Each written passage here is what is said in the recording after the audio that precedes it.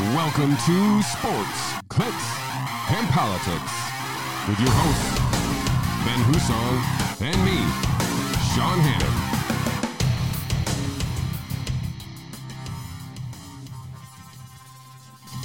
Hannon. Welcome to episode 131 of Sports, Clicks, and Politics. I am Sean Hannon, joined as always by the wonderful, charming, handsome, elegant, classy. I don't know. You should come up with some adjectives for me so I can describe yourself better. Put them in a resume or something. Let's just hit Chad GPT up. Mr. Ben Husong, ladies and gentlemen. Welcome to, again, another Monday live show here for the folks here at home. Great to be here. Always. Sorry I was late. Today was on me. 2 weeks in a row, Ben was late, just for the record. I wish for those playing at home and keeping score. So my timing was a little thrown off because I ended up having to stop at the bank, and that was not on my pre-show list of things to do. Did it shut down while you were in line? No. Can I tell you a story real quick? Absolutely. I haven't told anybody this story yet. Well, now there's just the two of us. Let's hear it.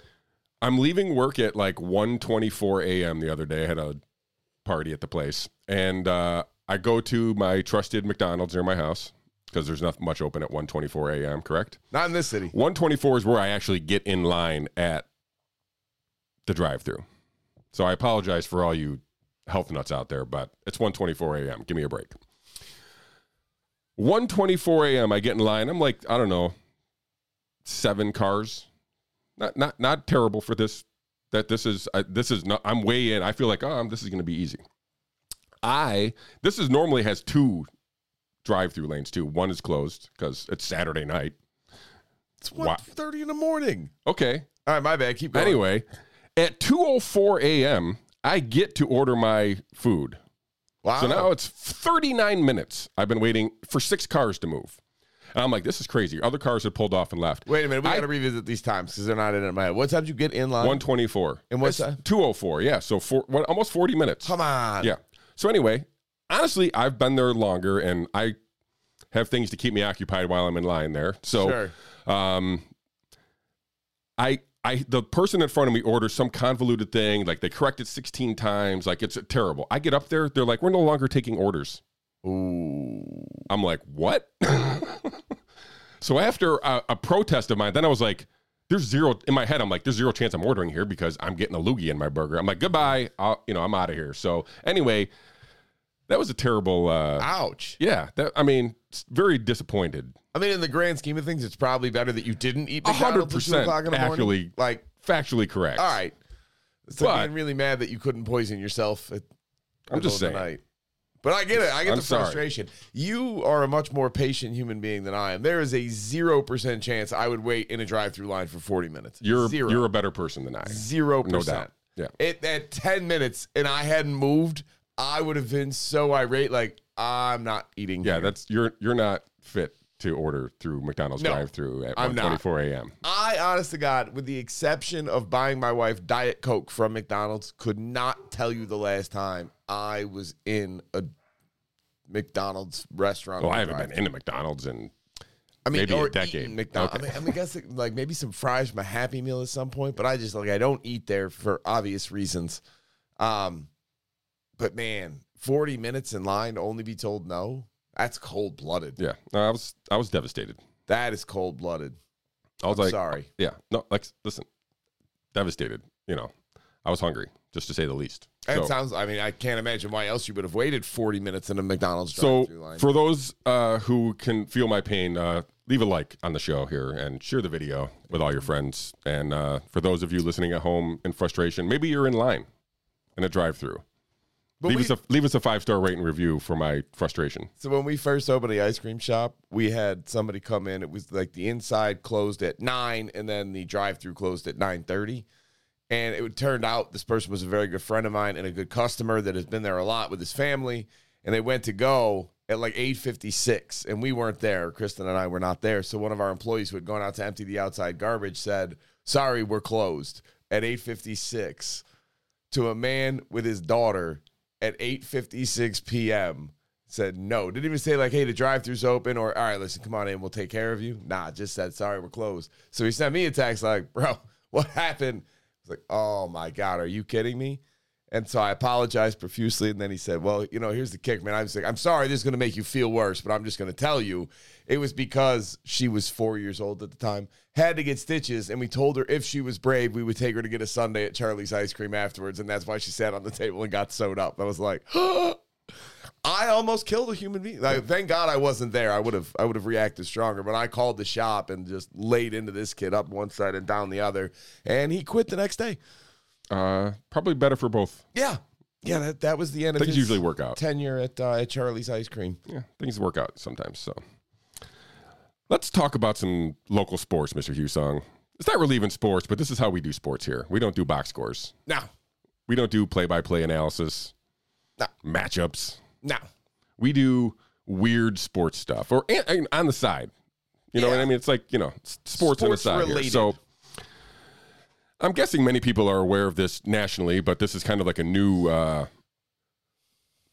burgeoning thing in college athletics is NIL, right? Naming, imaging, and licensing, I think is what it stands for. Name, image, and likeness.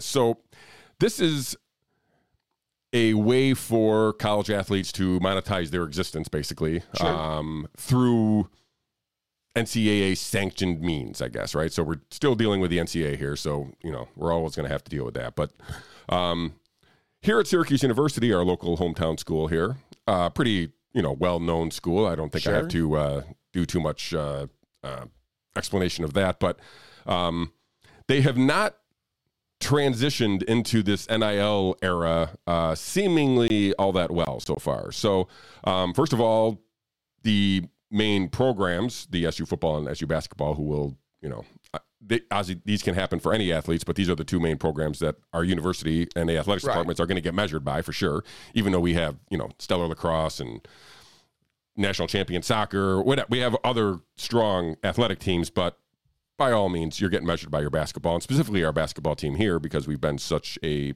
powerful basketball program. So one of our biggest basketball supporters, a local businessman here, Adam Weitsman. Some might even say local celebrity. Yeah, I would. Whatever the merger of Syracuse and celebrity is, he is that. He's probably the number one of that. You know what I mean? Like, if you're not talking about the Carmelo Anthony and maybe Jim Boeheim, who are directly above him, but they're literally part of the program. Yeah. This is a person who has a businessman who has just made a name for himself. I wouldn't say exclusively through SU athletics because he's got a big Instagram following and whatnot. He does a bunch of crazy stuff. So he's got a following, and he is a huge SU fan. So it goes. I never met the man, so I don't know if you have or not. But he self-admitted SU fan. So he has had a long history of bringing well-known other sports and non-sports entertainment celebrities to SU games. Sits them front side, courtside, right next to the bench, in an effort to draw attention to the program. Sure. So this is seemingly, and again, I'm not super up on this, but in my world where I was becoming familiar with the NIL, this seemed like a perfect match, right? I was like, okay, you got a guy with seemingly an endless amount of money, willing to spend it on the program in benefit of the program, and now you have this new avenue for him to do it legally, right? And so, and let me, I probably should turn the page here. April 13th, Adam Weitsman. I will no longer support Syracuse athletics with NIL and celebrity appearances. So we see here Adam Weitsman with, I think this is Odell Beckham Jr. here. Yep. I don't know.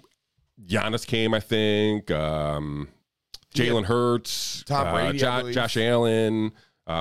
There's been, Tom Brady, and he brought in Edelman, I think was both of them with him. So those are big time names, right? Sure. I mean, it's hard to get bigger than Tom Brady. And so I don't know how to measure that in value.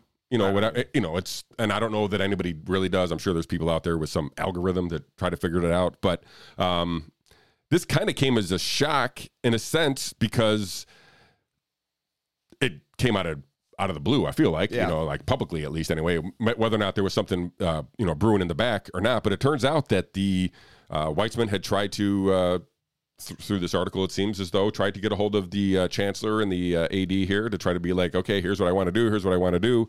And they kind of rebuffed his proposals there and basically said, we'd rather not use him in our NIL. So word got back to him, and now it seems the perfect marriage for the program has gone up in flames. Now there's other NIL, entities that are out there trying to generate funds for athletes there, and I say to Weitsman's credit, he did say he would honor any existing NIL agreements he has, so he's not like he's bailing on the arrangements he's made with previous athletes. He's just not going forward. He's not going to do any new NIL agreements. So I don't know.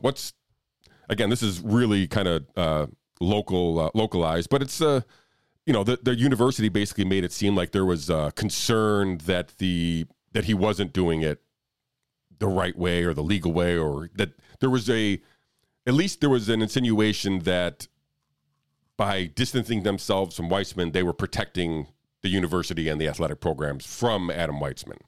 I think it's a cop-out. Like, I don't know why. I think Weitsman and Boeheim were very close. I think so. We're pretty good friends, and I think that was the nature of the relationship more so than the school being a big fan. And, you hear rumors about how he had full run of the place, and that made some of the people in the admin and the chancellor's office uncomfortable that he was given such open access to their prestigious university, which I get. But I agree with you. It should have been a match made in heaven, because Syracuse, with name, image, and likeness, all that means is that they're still not paying basketball players. Like, the school still cannot pay anybody to play basketball at the school. They can give them a scholarship, cover their food. That's it. Name, image, and likeness just meant if you happen to be a local celebrity, and I always, the number one example I always go to for this is Jerry McNamara. Imagine Jerry McNamara that year was able to profit off of his name, image, and likeness. The guy would have made money hand over fist. Yep. And why not? Like, he's an amateur athlete. He's not being paid, but he can go do a celebrity appearance. He could go on and sign basketballs and appeared at bars, and people would have paid him handsomely. I have no issue with that. I think that's a great idea. So Syracuse is a small enough town that if you can get some of these B-plus recruits in, like, hey, even after you go to the NBA, you will still always be loved here. If you give, like, 2 good years at Syracuse, you could set yourself up financially. But apparently the university wants to go in another direction. Yeah. Let me bring up this one side note here, and maybe this is related or maybe it's not. Syracuse University top lawyer returning to private practice. So Dan French is leaving Syracuse University after nearly 10 years as senior vice president and general counsel, a role that made him a trusted advisor to Chancellor Kent Severud, the university's board of trustee leadership across the campus. So I'm guessing the senior vice president and general counselor and made him a trusted advisor of Chancellor Kent Severud was probably in the chancellor's ear about, I would assume, the legal ramifications of Weitsman's NIL arrangement. So the fact that he's leaving, do you think that maybe there's some second thoughts going on here? And, like, maybe this guy was, listen, I'm literally, it's all conjecture at this point. But it came out that the timing of this is not, sure, can't be, I mean, it could be a coincidence, but okay. It seems as though this could have been some kind of reaction, or at least some related note here, because I got to imagine this guy was part of the discussion whether or not they should use Adam Weitsman, or if there was, I guess I should say it this way, if there was concern about Adam Weitsman, I'm sure this guy was at the very top of the discussion. Yeah, I would assume so. I mean, and here's the thing. The rules for name, image, and likeness, right now, it's like the Wild West. Like, anything goes. This was not well thought out before they installed this. They have no safeguards. They have no good limits on it. It is the Wild West. It is, you have guys just saying, like, hey, I'll pay you $5 million to come play for Michigan. Like, it's just blatant, and it's not what they wanted it to be, so they're going to reform the rules as time goes on. And I guess Syracuse is taking a very conservative approach to this of, like, hey, that's not going to be allowed long term. What if we get in trouble? And they've gotten in trouble in the past with the NCAA. Some would even allege the NCAA unfairly targeted Syracuse University in some of their measures. I mean, the NCAA, there's nothing good to say about the NCAA. No, that's what I mean. It's probably true, but they probably went after other places too and just were less successful. So I think now is all right, if this is what it's going to be, then this is what it's going to be. It's not how I would do it if I were in charge. I would be like, yeah. Yeah, I mean, even if you don't like the dude or whatever, like, he's throwing cash at you. What are you doing? And it was like, listen, let the rich guy have his ego fed. All right. Yeah, that's what I'm saying. Just work with him. I'm saying, yeah, I get it. He's kind of obnoxious and he's over the top. And I don't even know that he is. I mean, he seems to be. And even if he is, so what? Yeah.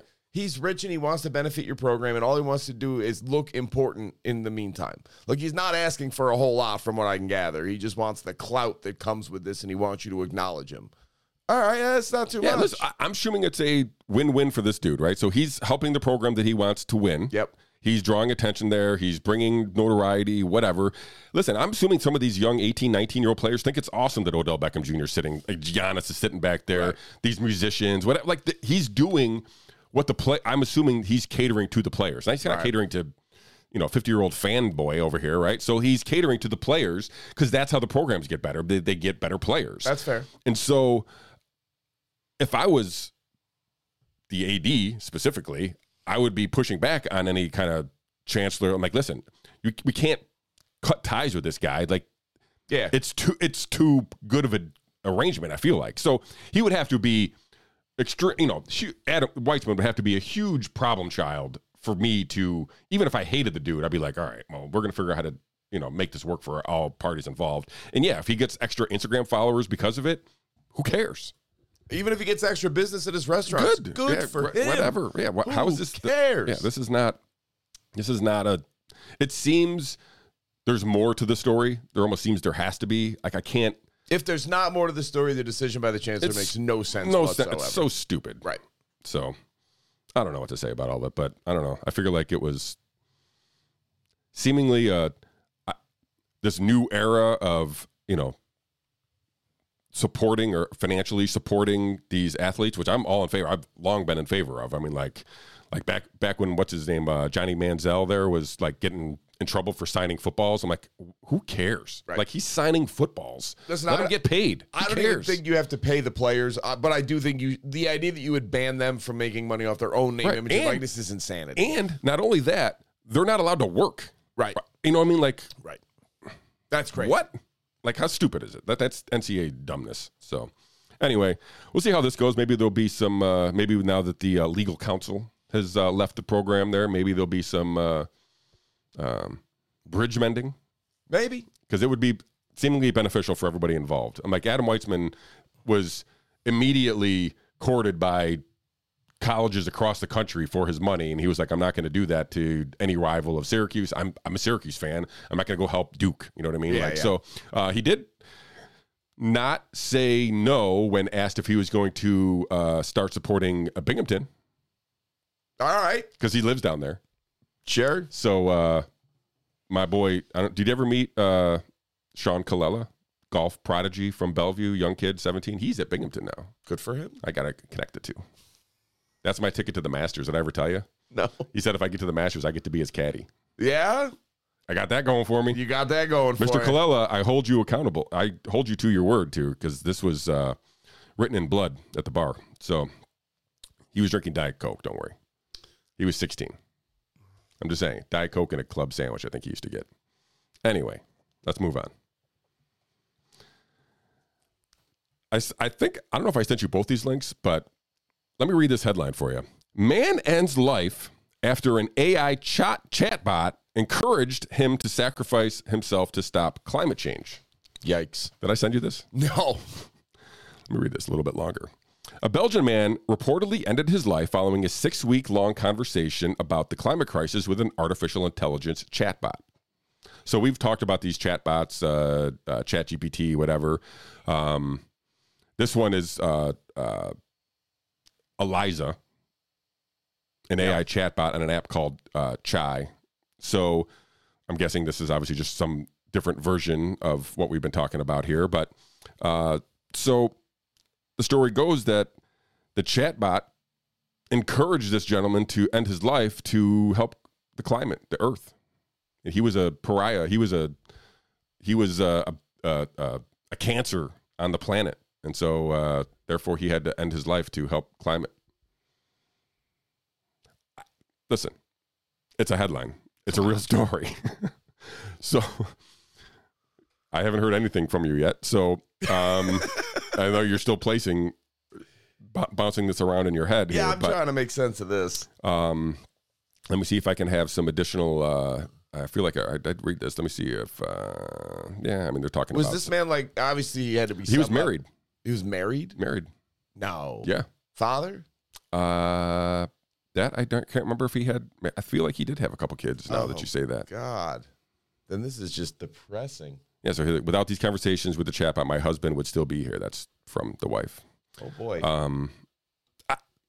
I only bring this up because it seems unbelievable that someone would just. I mean, the dude knew he was talking to a computer the whole time. It wasn't like he was like catfished, right? Like it wasn't like he was. Oh no! Like I'm talking to some climate scientist. Yeah. In a some kind of an affair thing. He was literally talking to a computer on purpose, and the computer convinced him that he was an idiot and should kill himself. And I only bring this up because Joe Rogan. Yeah. I sent you this. I know you did. Did you listen to any of it? No. What? You're gonna right now. Okay. So Joe Rogan issues a warning after AI generated version of his podcast. I'm gonna play some of this for you. And until it gets creepy. So hopefully this all works at home.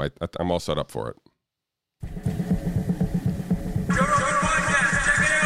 The Joe Rogan Experience. Rogan podcast by night, all day.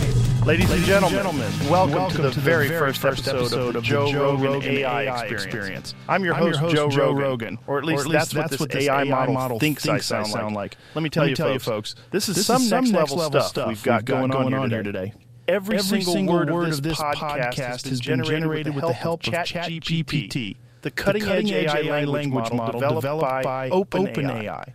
I am not the real Joe Rogan. Let me repeat it once more. I am not Joe Rogan. And the guests are not the people they portray. This is purely fiction, just for fun. So don't go around making little clips for your TikToks and make the world believe I said things I never said. Nothing in this podcast should be taken as said by the real people they portray. This is purely for entertainment purposes and an experience showcasing the amazing advancements in AI technology. So sit back, relax, and let's dive into this AI-generated world. Let's get weird, folks. It's time to welcome our first guest to the show. And I've got to say, this is a big one. We've got none other than the CEO of OpenAI, Sam Altman, joining us today. Sam's been at the forefront of the AI industry for years, and it's an honor to have him on the show. So let's give a warm AI-generated welcome to Sam Altman. How are you doing, Sam? I'm doing great, Joe. Thanks for having me on the show. Sam, this whole AI-generated podcast thing is pretty wild. It's like we're living in the future, you know?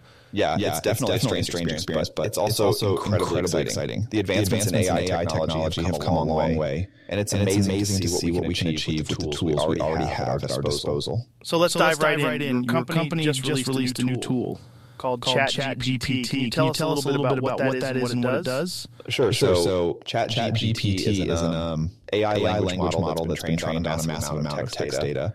What this means is that it's able to generate text that's almost indistinguishable from text written by like a human. It does this by using a process called deep learning, where it's been trained on a massive data set of text. And it's able to use that training to generate new text that's coherent and grammatically correct. And the cool thing is that the more data it's trained on, the more accurate and diverse its responses can be. That's insane. So let's say I ask ChatGPT a question right now. It's going to use that deep learning process to generate an answer on the spot? Exactly. And what's even more impressive is that it can also generate answers in a conversational style, which is why it's able to generate a podcast like this.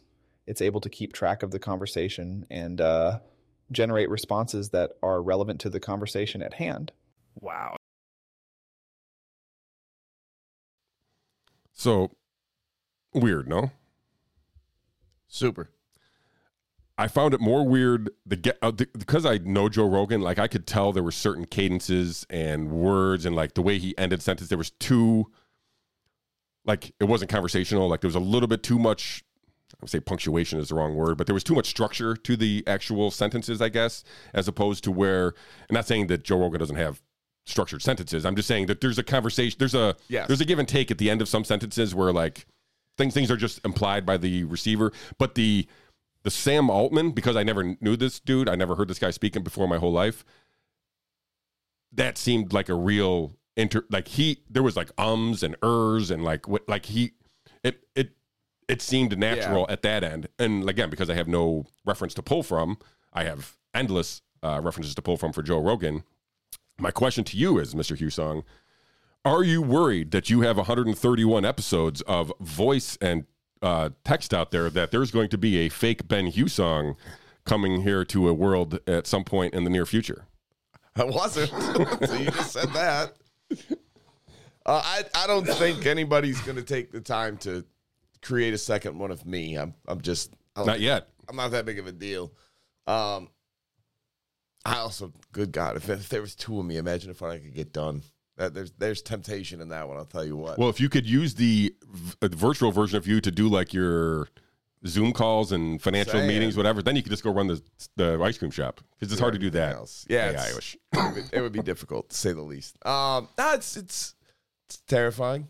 And so, because it seems so realistic, I don't want to give credit to the guy who offed himself in the article that we just talked about, but like, if it's so realistic that you're super engaged, like that dude he literally just got lost. I mean, literally, you started that sentence with, I don't want to give credit to the guy who offed himself, but it's amazing. Yeah. It's an amazing first time I ever said that we're ever saying. All right.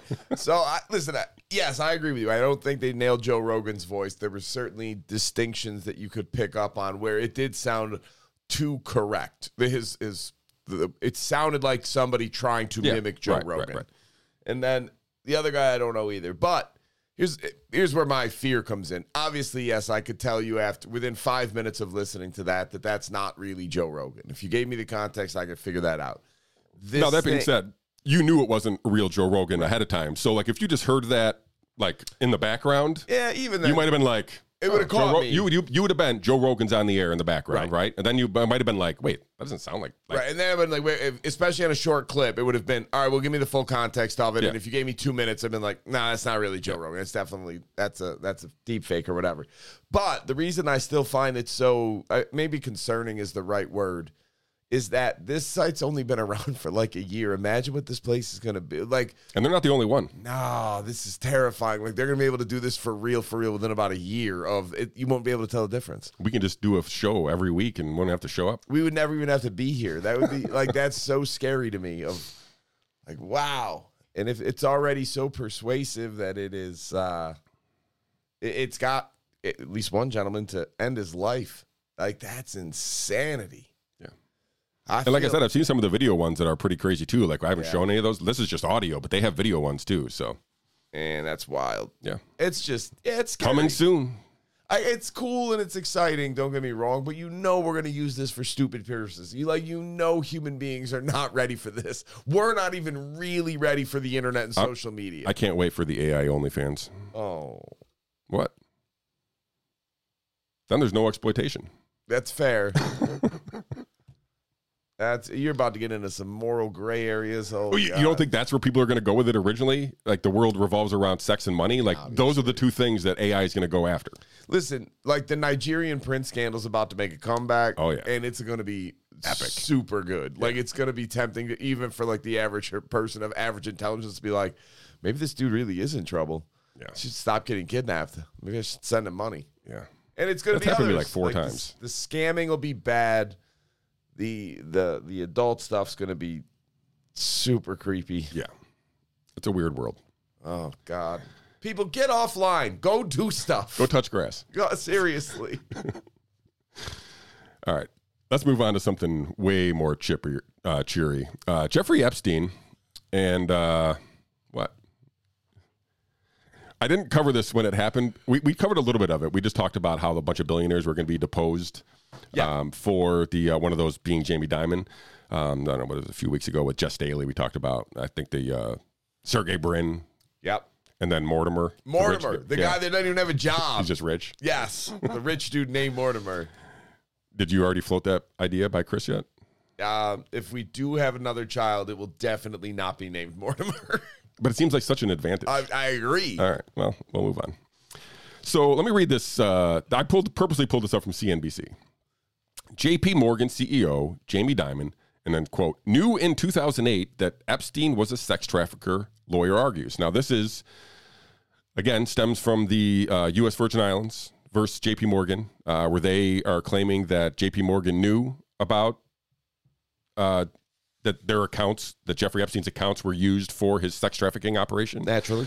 Specifically, they should point out that Jess Staley, the former president or CEO, whatever it was, of J.P. Morgan was actually involved, participated in, if you will, the sex trafficking organization. They don't have that same connection for Jamie Dimon, but Sure. their insinuation is that he knew about this. And I bring this up only because I came across a newer article from Whitney Webb, who just loves writing about the Epstein stuff, and She's terrific. just cites like so many different things. It's great. Her rabbit holes are endless. Like there's no end to them. And this is another one. So this is I think the way I read it was this is going to be a 4-part series, and this is the first, The Rise of Jamie Dimon. And she basically goes through, and I'll read this here, I guess, as the subtitle here. As JP Morgan's ties to Jeffrey Epstein's are being scrutinized in court, Whitney Webb reveals how the same powerful players who brought Epstein to prominence were largely responsible for the rise of JP Morgan CEO Jamie Dimon. And these include people like Larry Summers and Bob Rubin. And, Bob Rubin is the guy who, as Whitney points out, was the first person to invite Jeffrey Epstein to the White House in 1993. So former Treasury Secretary for Clinton and among other things, big Goldman Sachs guy. But him, Larry Summers, Sandy Weil. So she outlines basically the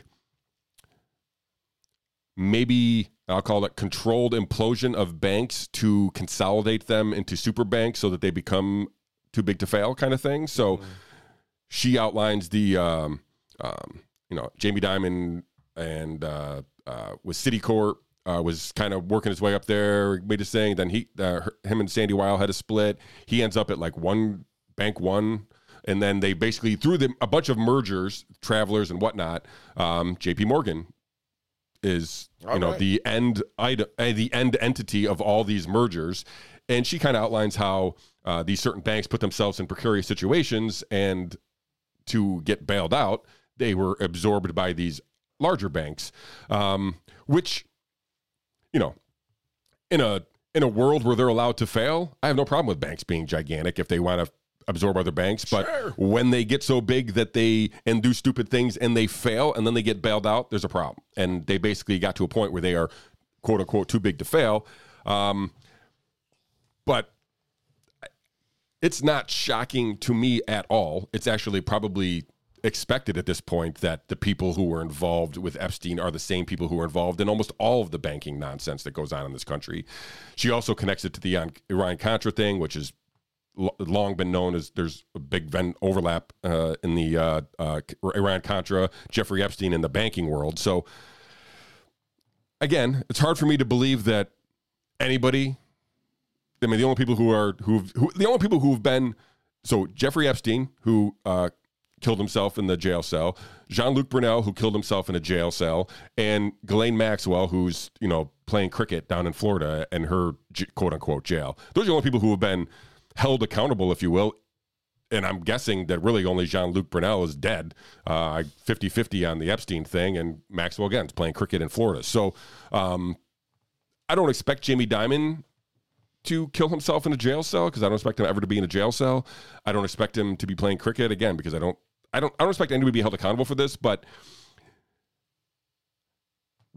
when does the amount of information related from Epstein and the banking cartels and the intelligence agencies and all this thing, when does it become a point where the public just knows? And like I said, the media doesn't cover any of this, so they're not going to get it that way. So when does enough information ever going to really matter? Do you think it ever gets to that point? To me, it's obviously long been there. Okay, this is clearly all intertwined, connected. Like there's no doubt in my mind. But do people just not want to know, or do they, because they don't care and they just, want to be happy life, ignorance is bliss kind of thing? I would think that people would be beyond upset knowing if this was all related. Yeah. I think that to answer your question, it's going to take 20 years, give or take. So you're basically, all these people need to die. It's not that they need to die. It's that all the people that have so condescendingly belittled you over the last 10 years that you've been trying to point this out are not really the ones that want to hear it. They're not the ones that want to acknowledge, like, oh, God, you were right about everything and I was wrong. So it's going to be on the ones who didn't take a strong opinion one way or the other, but were just like, oh, wow. And then as it becomes more and more overwhelming, more and more people accept that that actually is reality. And then that sort of shifts the Overton window about what is society ready to handle. And I think as the people that came down on the side of pro bailout, pro big banks, pro all this other crap, and looked at the Ron Pauls of the world as a laughingstock not to be taken seriously, they need to sort of age out so they don't have the heaviest of influence on the Overton window that they do right now. That's probably fair. I mean, there's going to be an insulation from the intelligence-controlled media apparatus that is currently in power that is going to filter enough information that I feel like it's just never...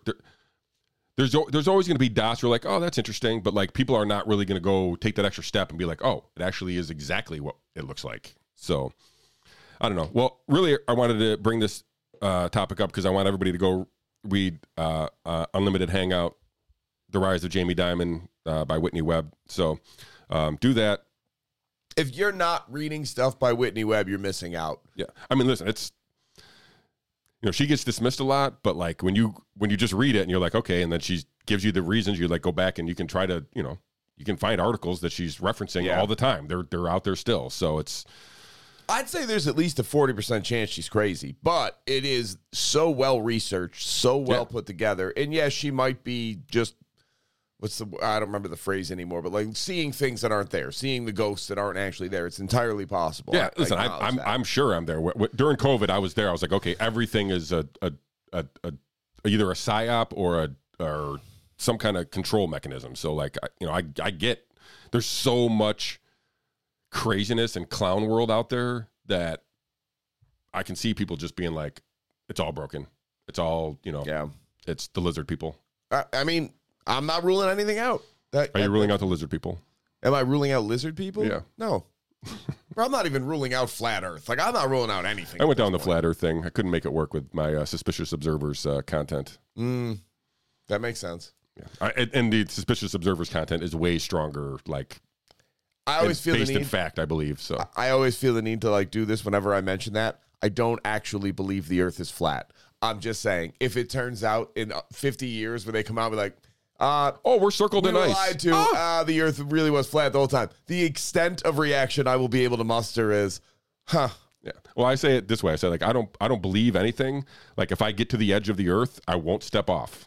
You know what I mean? Like that's how I know. I'll know. Like they were right. I guess I'm not going any farther. So. Yeah, that's it. And here's the thing. It's just based on the evidence that I've seen. Yeah, I believe the earth is round.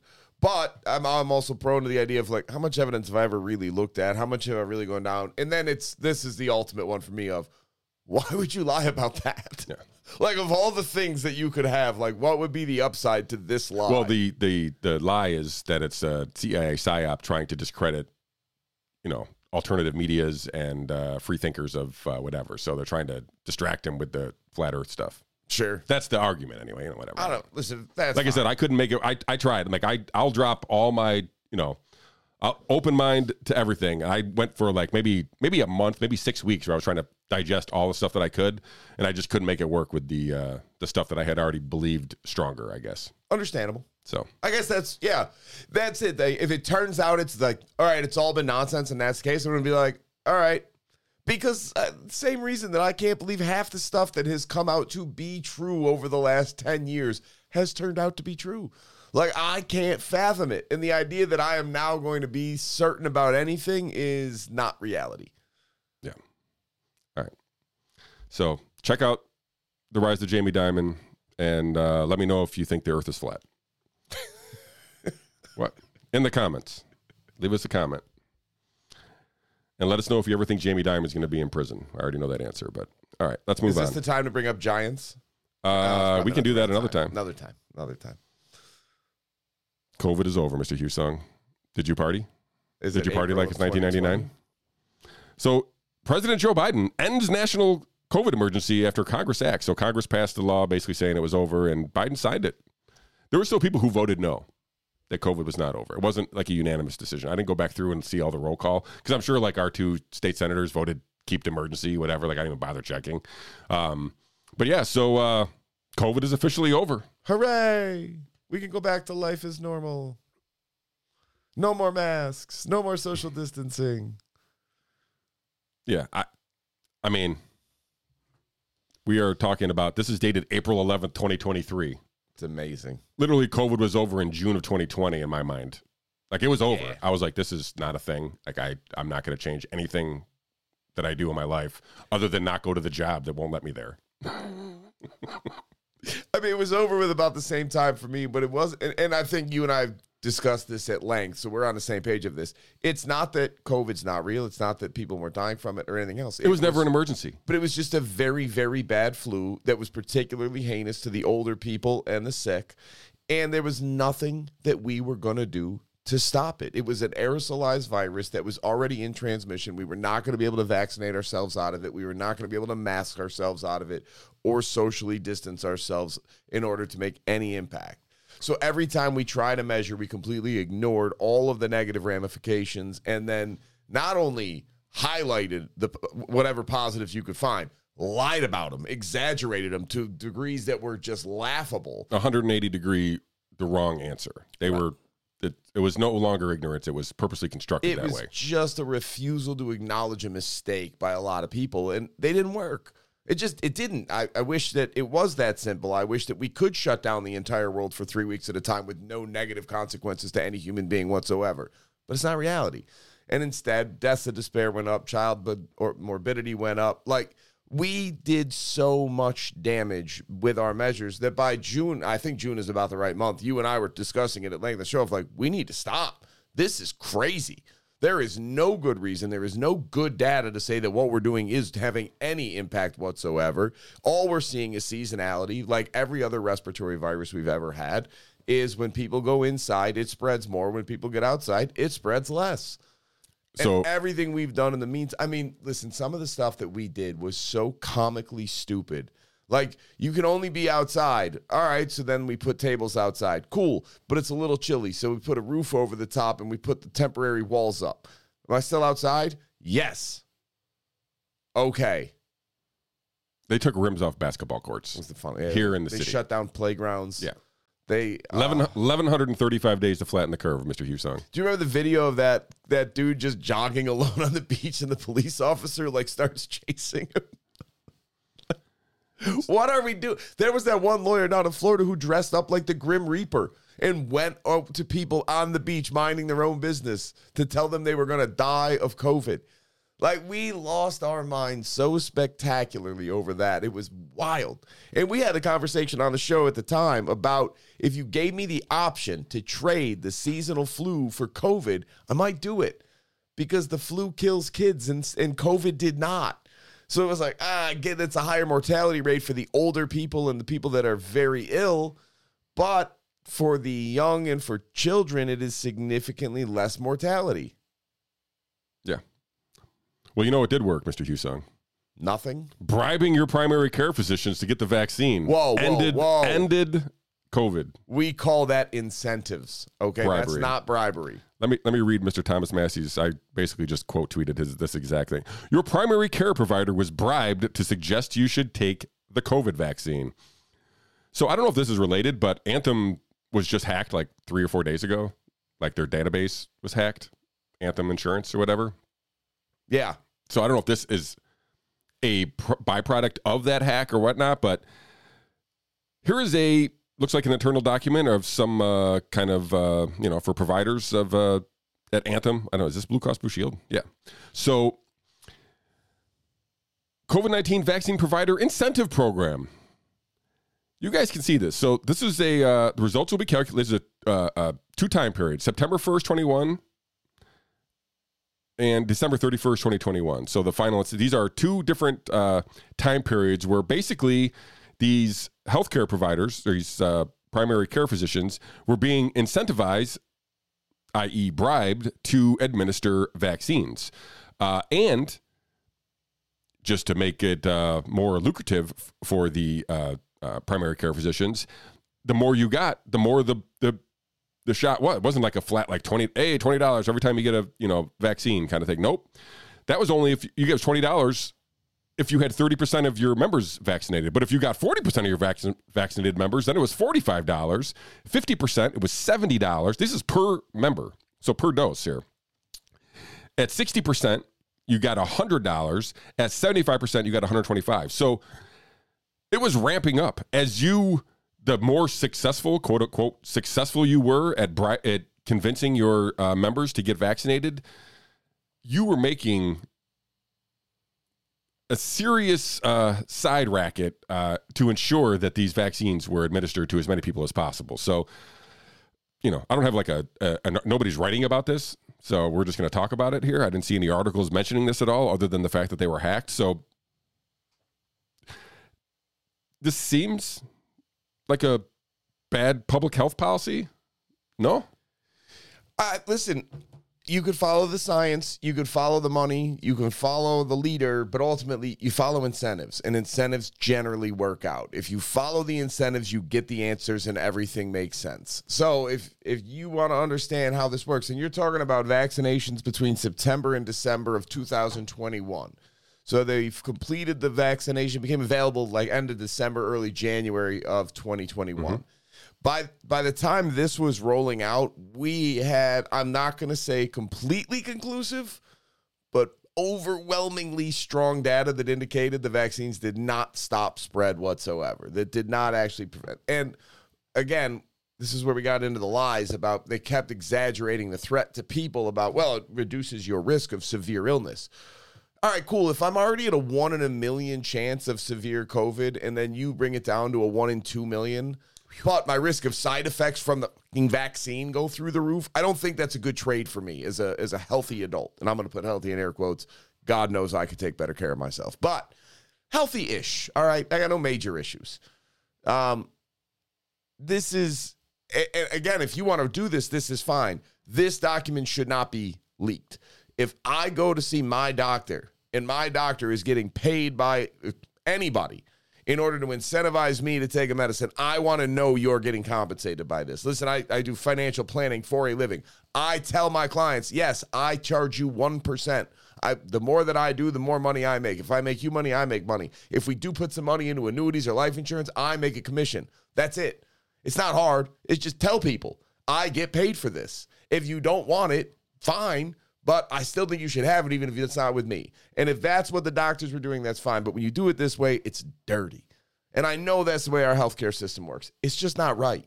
All right, if you want to do that, then at least have the common decency of disclosure. At least be able to say, hey, put this up in the office so that every patient who walks in the door can see it. And then I know, okay, at least I get where the incentive is coming from now. Because now I understand if you get X amount of people vaccinated, you're going to make $200,000 instead of $100,000. I don't know if that's going to sway I mean, obviously for me, it would impact. That's not true. I wouldn't have cared either way. I wouldn't have taken it. But it could have been, it's just informed consent. Like you should know what the doctor is looking at before they give these things to you. Have I mentioned how much respect I have lost for doctors over the last 4 years? Yes. And holy crap. Probably not enough. I know. It's bad. Yeah. I've said this a couple times, and, as, now you hear stories or whatever, but, like, I didn't go to the doctor for, like, 15 years, like, straight. And then I went, because I got health insurance. I went once, and she was like, and I had to, fill out a questionnaire or whatever. And one of the things was, do you have any of these in the last whatever years? And one of them was whooping cough. So I clicked it. I think I said this on the air before, but I'll repeat it here. So when she was reading through my chart, she's like, oh, it says you had whooping cough. Do you want to get the vaccine for whooping cough? And I looked right at her. I was like, no, I had whooping cough. And she looked at me like I had 3 eyes. So I haven't back since. I was like, why am I doing this? Like, there's no reason for me to go there. I go there once, and she tries to give me a vaccine for something I have natural immunity for. Yeah, she no longer is the practice, not because of that, but listen, when I go to the VA for most of my healthcare stuff at this point, which I don't go very often, but I just like show up, like, how you doing? Like, oh, okay, whatever, health history, any change? No, I'm good. Everything's fine. Okay. And when was your last boost? Oh, wait, never mind. Did you really not get vaccinated? Like, no. Yeah, I'm one of the blue bloods. Thank you. She's like, would you like to? Like, I think you know the answer by this point. Yeah. Like, why bother us? It wasn't a lack of opportunity. That's the reason I'm not vaccinated. Let's be clear. Like, I've heard about it. Right. I've heard all the things. Vaguely familiar that I could have come here and gotten it for free. I literally got a letter from the Department of Veterans Affairs that says it was my duty as a veteran to go get my COVID-19 vaccine. And I didn't know whether I should laugh or be pissed. Both. Yes. Like, that's the outright dismissal I'm talking about. If it's my patriotic duty to end this pandemic by getting a vaccine that won't stop me from getting it or spreading it, seriously, just go to hell. Go away, sit down, please stop talking.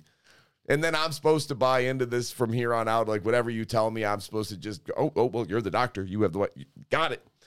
Like, you just tried to convince me to take something that I didn't need whatsoever. And then I find out that you actually were getting incentivized to offer that to me through monetary compensation. Yeah, and a lot.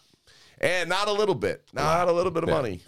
There's some serious bucks were made there. So I don't think I pulled it up, but El Gato Malo posted on Substack something to the effect of, I wish we could get a breakdown of vaccines administered by those who had incentive programs and those who didn't, just to see where the majority of the administered vaccines came from. Wouldn't that be curious? I bet that study will never be conducted. So when I started off in financial advising, I worked for a company that was an insurance-based financial advising company. I'm going to let them remain nameless. But it was a big push towards annuity products. Variable annuities tend to have very high fees, but offer very high commissions.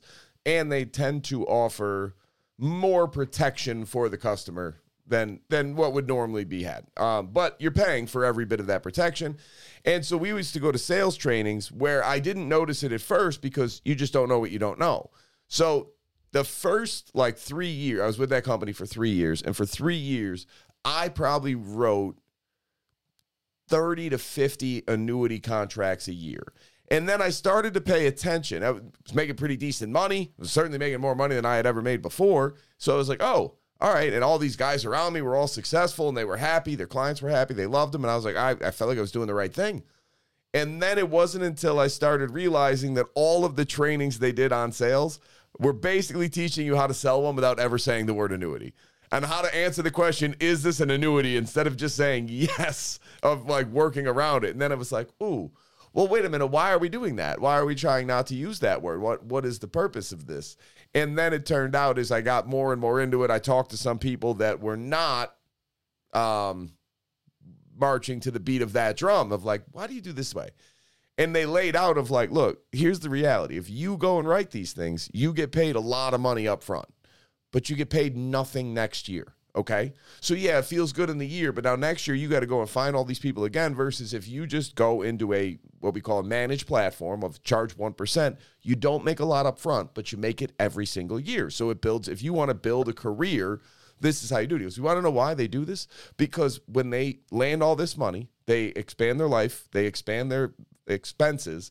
Then all of a sudden they can't repeat that year because they've gone through the family, the friends, and the easy ones that they could actually move the money into. Right. Now they're not getting paid on this for 7 years. And so in that 7-year frame, they get out of the business and that money stays here. Because it's not in your best interest. It's not in your client's best interest. It's in theirs. And I was like, oh my God, I'm so dirty. So I literally had to go to my clients and apologize. Hey, this was wrong. I'm so sorry. I didn't realize it at the time, but now I know this was not okay, and I apologize to you. I will fix this as soon as we can move it. We're going to move it. Family, friends, clients. I was having that conversation, and it sucked.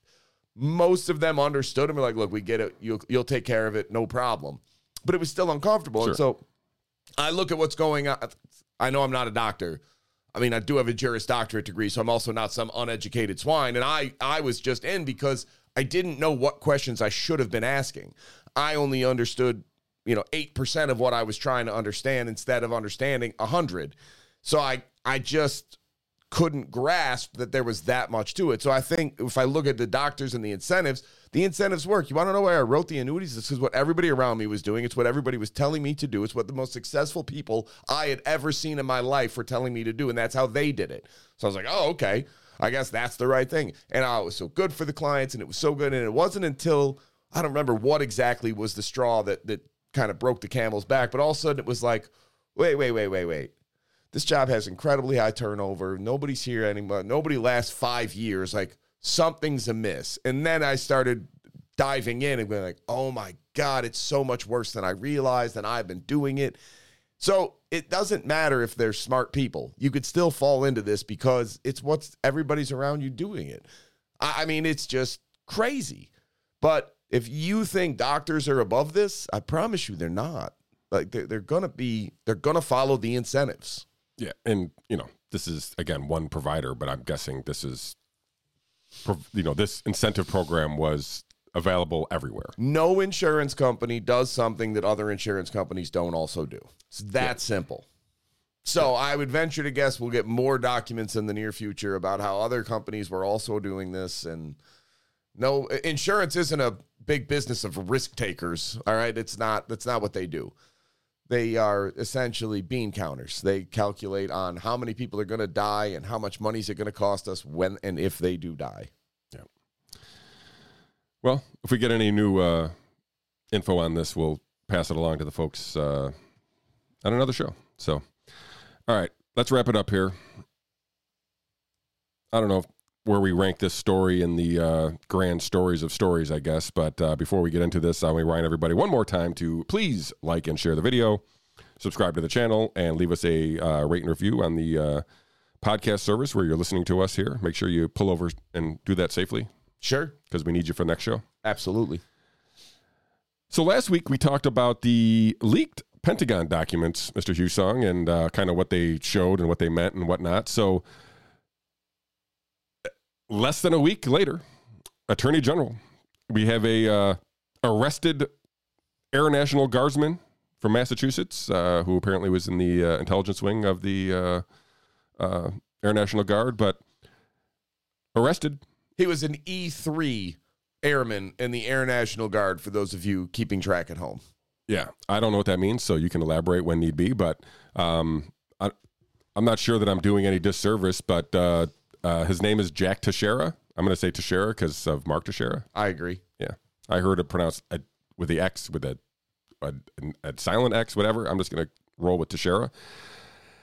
So apparently this guy, and now some of the things that we learned, or I learned at least, since last show was there's upwards of 300 documents. First I had heard 100 documents, and most people only have about 50. So there's 300, there's hundreds of documents that we don't know yet what they've shown. Yeah. Apparently the Washington Post has them. Weird. We'll get back to that in a second. And they're not publishing them. Well, yeah, which is crazy. We'll get to the media angle of this as the second part of this. But, I mean, there was no way this guy wasn't going to be arrested. I mean, it didn't seem like he was overly careful. And, I think maybe we could have a talk about whether or not, because, he's being labeled as a leaker in some media outlets, or most media outlets. He's being a whistleblower in some media outlets.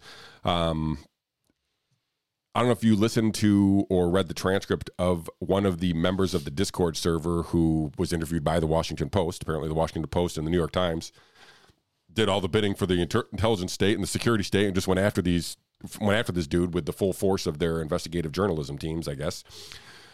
Still haven't, as you pointed out, reported actually the information in the leaked documents, which seems to be like the most important part. Right. They basically just wanted to get their guy.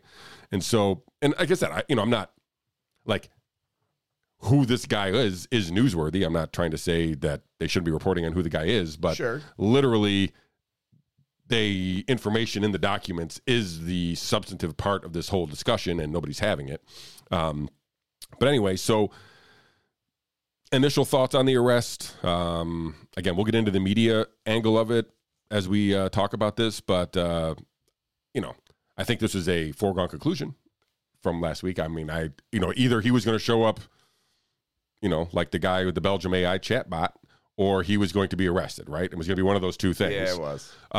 So, yeah, I don't know. Give your initial takes on the arrest of E3 Jack Teixeira. All right, so here's a couple things that don't add up to me. Number one, the fact that he is an E3 without any specific security clearance means he didn't have access to these. For context, E3 in the Air Force is equivalent of being a private first class in the Army. It's like the highest ranking. It's like the highest rank that means absolutely nothing. There's nothing expected of you. You don't have to do shit. You are just told you follow orders, and that is all you do if you are an E1, 2, or 3. E3 means like, all right, you've been around a little bit longer, and we think you might be up for promotion in the not-too-distant future, so we'll start giving you a little bit more responsibility, but ultimately, you're still a nothing. You are a grunt that can be sent, shot, killed, died, whatever. Nobody cares. They don't tell you anything. You don't know anything. You just shut up and follow orders. That's your job. And I get he worked on IT. Fine. Still doesn't have access to look at the substantive materials that he was posting. So number one, that doesn't, or at least shouldn't. That doesn't make any sense that he had access to these and then leaked them. That does not line up whatsoever. Number two, not 100% sure he was looking to be a whistleblower. From what I can gather, there's at least a reasonable chance this dude was just talking shit with his friends and was like, I can prove it that this is the way it's going, and like just shared it. Not meaning to like knock the cover off of everything and be like, expose the Biden administration's lies on Ukraine. It was more like, yeah, guys, we're definitely in Ukraine. And like, no, we're not. Like, bro, I got papers right here. Look. Not like some noble whistleblower like trying to win an argument on 4chan while playing video games. So at least a chance. I'm not saying that's definitively true. Maybe this dude is, Edward Snowden 2.0. It's not the impression I get right off the bat.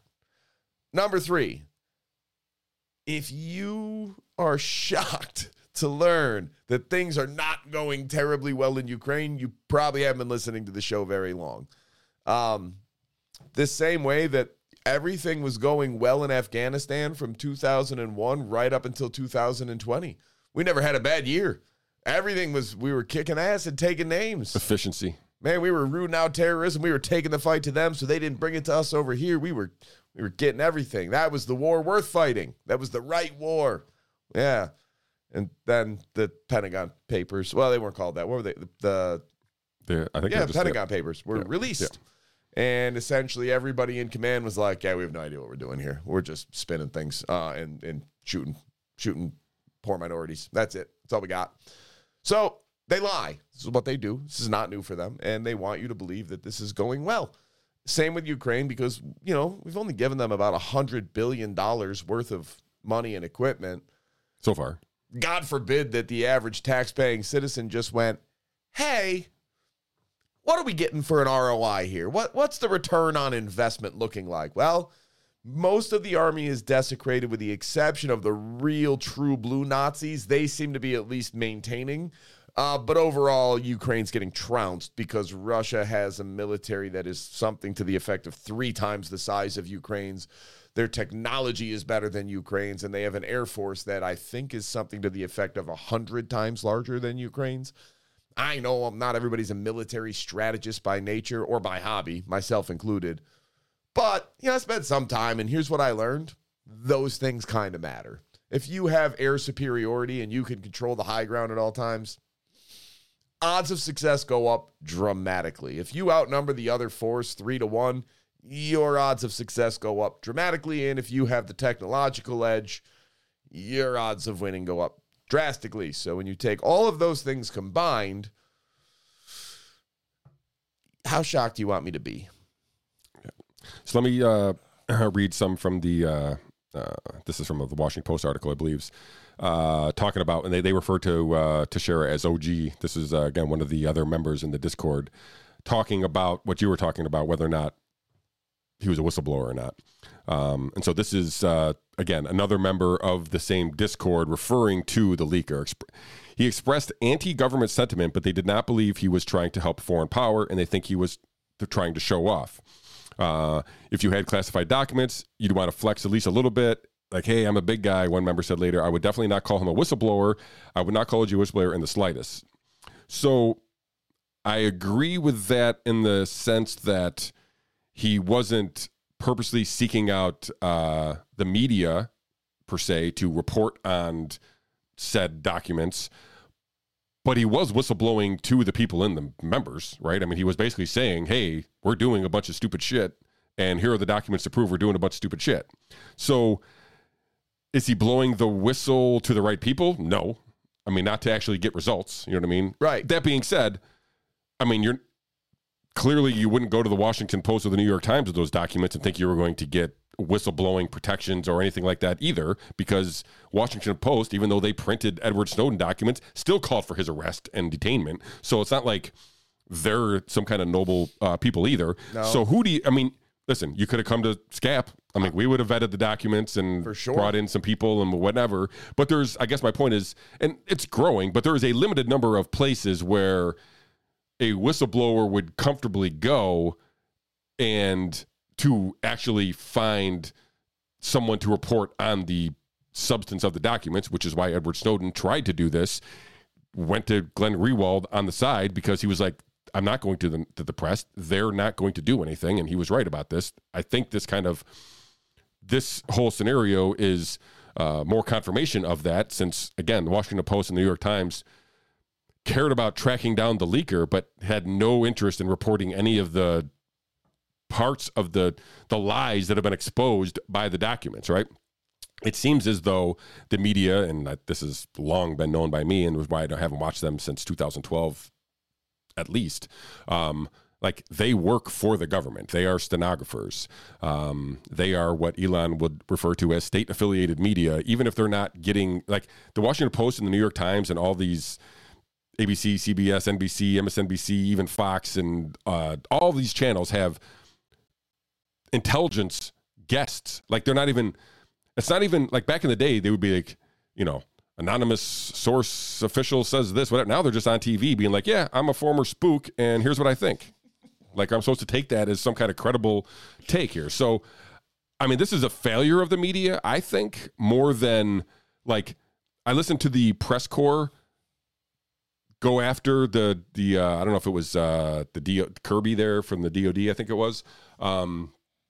Every question was, how are you going to stop more leaks from happening? How are you going to change your protocol so that leaks don't happen from these people? How does a 21-year-old get access to these files? Not anything about what's actually in the thing that Ukraine wants to target Russia deep and wants long-range missiles so they can actually launch them into Russia. Like the fact that Zelensky and are operating outside of, I mean, we clearly know this. We're spying on our allies during this whole time because we know that they're doing stuff that they don't say we're doing to us. So nobody cares about actually what's being exposed in the documents. They just care that they got their guy. Yeah, it's really sad. I mean, I thought media was over, but it is over now. I mean, let me read this from, this is from antiwar.com, written by Thomas Knapp. In theory, journalism's job is to inform the public. In practice, mainstream journalism has, and for at least the last few decades, largely become the government's stenography pool, reliably reporting every official assertion as fact and seldom asking pointed questions about any subject more than which politician has been having sex with which porn star, right? So they go after the sensationalism. They go after the stuff that doesn't really matter, sure, other than creating the narrative that they want of, left versus right or Republican versus Democrat or whatever. They are just an extension of the government apparatus at this point. And for sure, there is no longer I think the rise of independent media is becoming the fourth estate.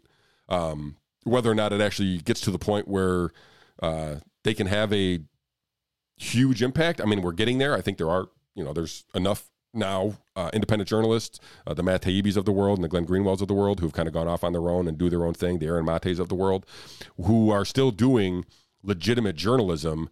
They don't get the traction in front of the public eyes that they don't get asked on NBC. And Glenn Greenwald used to be a regular guest of MSNBC when he was attacking the Bushes. Same with Aaron Mate. But we have a different version of events going on. We don't want to hear that anymore. Go away, go do your own thing. So, yeah, like when Barack Obama continued the exact policies that they used to complain about on CNBC, and then they tried to go back on and be like, he's doing it. They were like, how dare you, sir? Why are you racist? Like Obama's kids in cages? Yeah. But it then became Trump's kids. Like it wasn't. How about the fact that when Obama was president, we ran out of bombs? Like, can you fathom the number of bombs that were being dropped for the United States government to run out? Like, they literally, we hit a point where they're like, drop more bombs, and they had to go back. Imagine being the guy who had to go back to the president and be like, sir, we need like a week or two. Like, why? We kind of ran out. Like, huh. I didn't think that was possible. Yeah, this particular one for the drone that you keep ordering, we didn't anticipate this many bombs being dropped, even in our wildest dreams, so we didn't have enough made. So we're going to get on it right away, though, sir, and we'll start dropping those bombs ASAP. Good for you, soldier. That's crazy. And then if you criticized it, it was like you were dismissed by all of the... Oh, you were helping the terrorists. Yes. Yeah, it was weird how all of a sudden that transitioned over. And it's not for the betterment. That's the bigger problem I have with all this. Of like, we need the independent journalists. We need them. I don't expect a lot out of the Washington Post or New York Times, especially given their histories. But when the leaked documents are literally handed to you, when you are investigating a leaker that the FBI is apparently not even caught yet, or the DOD has not caught yet. Yeah, the New York Times put out his name first before the FBI. Like, wait a minute. I thought your job was, especially if the data that's being leaked is relevant. Like, guys, if we have troops on the ground in the Ukraine, which, I don't know, gun to my head, probably, but you prove that and you prove we've been lying about it, that should be something that is big news. That just as a quick aside to that, maybe I mentioned this on the show, I can't remember, but the first time I had ever met Congressman Brandon Williams in person, he kind of pulled me aside and asked me what I cared about, whatever, and I mentioned monetary policy and auditing the Fed and foreign policy and Ukraine, and he literally stopped me and was like, listen, there will be no U.S. troops in Ukraine, right? So I sent him a screenshot of the classified documents, and I was like, you told me once there will be no troops in Ukraine. What are you going to, when are you going to be leading an investigation into this illegal war? I didn't get a response from that. That's so weird. I will keep asking that question. So, right, we're like, the way that we go to war forever was Congress declares war and the president signs off.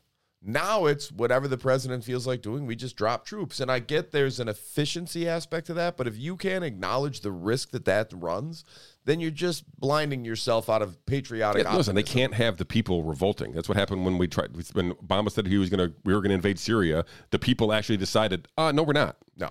And so now that stuff doesn't even get brought up anymore. Nobody's asking the questions whether or not we're just doing it. We don't tell anybody. We don't ask anybody. We just go ahead and do it. So, the fact that this war in Ukraine is going as poorly, if in fact it is going as poorly as the documents suggest it's going, only I don't want to use the word surge, but a surge of U.S. military would change the outcome of this war at this point. Like, sure. Everybody can see now.